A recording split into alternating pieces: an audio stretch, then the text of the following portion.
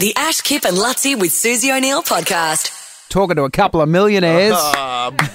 Jimmy and Tam from the block. Welcome, guys. Hey, guys.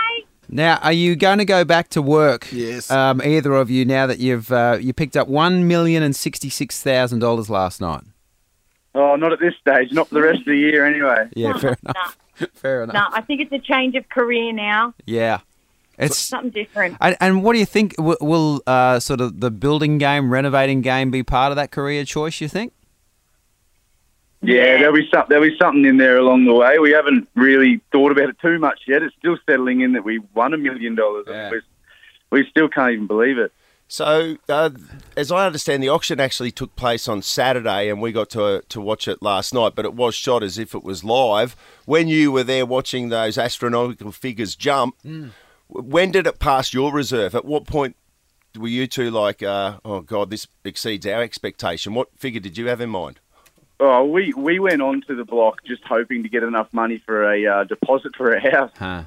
So, I mean, you know, in Brisbane, we can literally buy a house outright and still have a pocket full of cash. So, I mean, it's absolutely amazing. Yeah, when the first bid was 4.2 mil, we couldn't even comprehend it. We couldn't even. We still can't process it. It's ridiculous.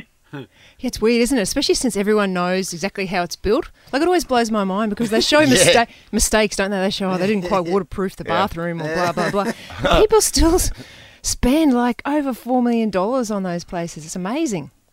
It is amazing, but we were really lucky. We had an amazing building team, and we never had any big issues. Yeah. So, I mean, this house is built to quality, absolutely. Yeah. And that's one of the things our buyer, she watched the whole show. She loved it, and she said that was one of the reasons that she went for a house, because she watched the build. She knew that it was a really good build, so she was so happy spending that money. It's so different to the first. Like, remember the first block? Like, all the renovations had to happen from the couple, and they were all amateurs, and so they'd hang TVs up on walls that weren't even attached properly, and there was no power behind or call. Yeah. They were working all the way through. Go to work. Yeah. Wow. That's right. At the same time. That's right. Yeah. That's right. God. That was mad. They were the best days of the block. What are you talking about? Hey, would you, having done that time in Melbourne, are you keen to come back and buy in Brizzy, or are you thinking of living down there? What do you think?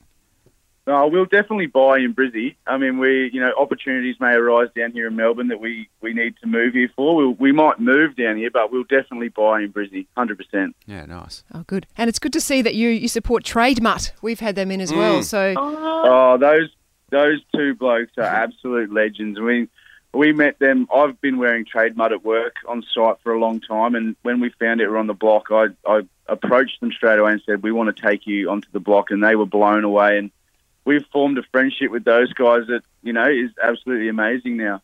supporting the mental health of tradies, which I think is so important. Yeah. Oh, absolutely. Definitely. I know your house was located in Brighton. Brighton. Did you see Karen? Did you ever see Karen doing Brighton? Walking the streets? There was a few Karens hanging around. I bet there was. Well, congratulations, guys. $1,066,000. Well done. Thanks, guys. Guys, thank you. The Ash, Kip and Lutzi with Susie O'Neill podcast.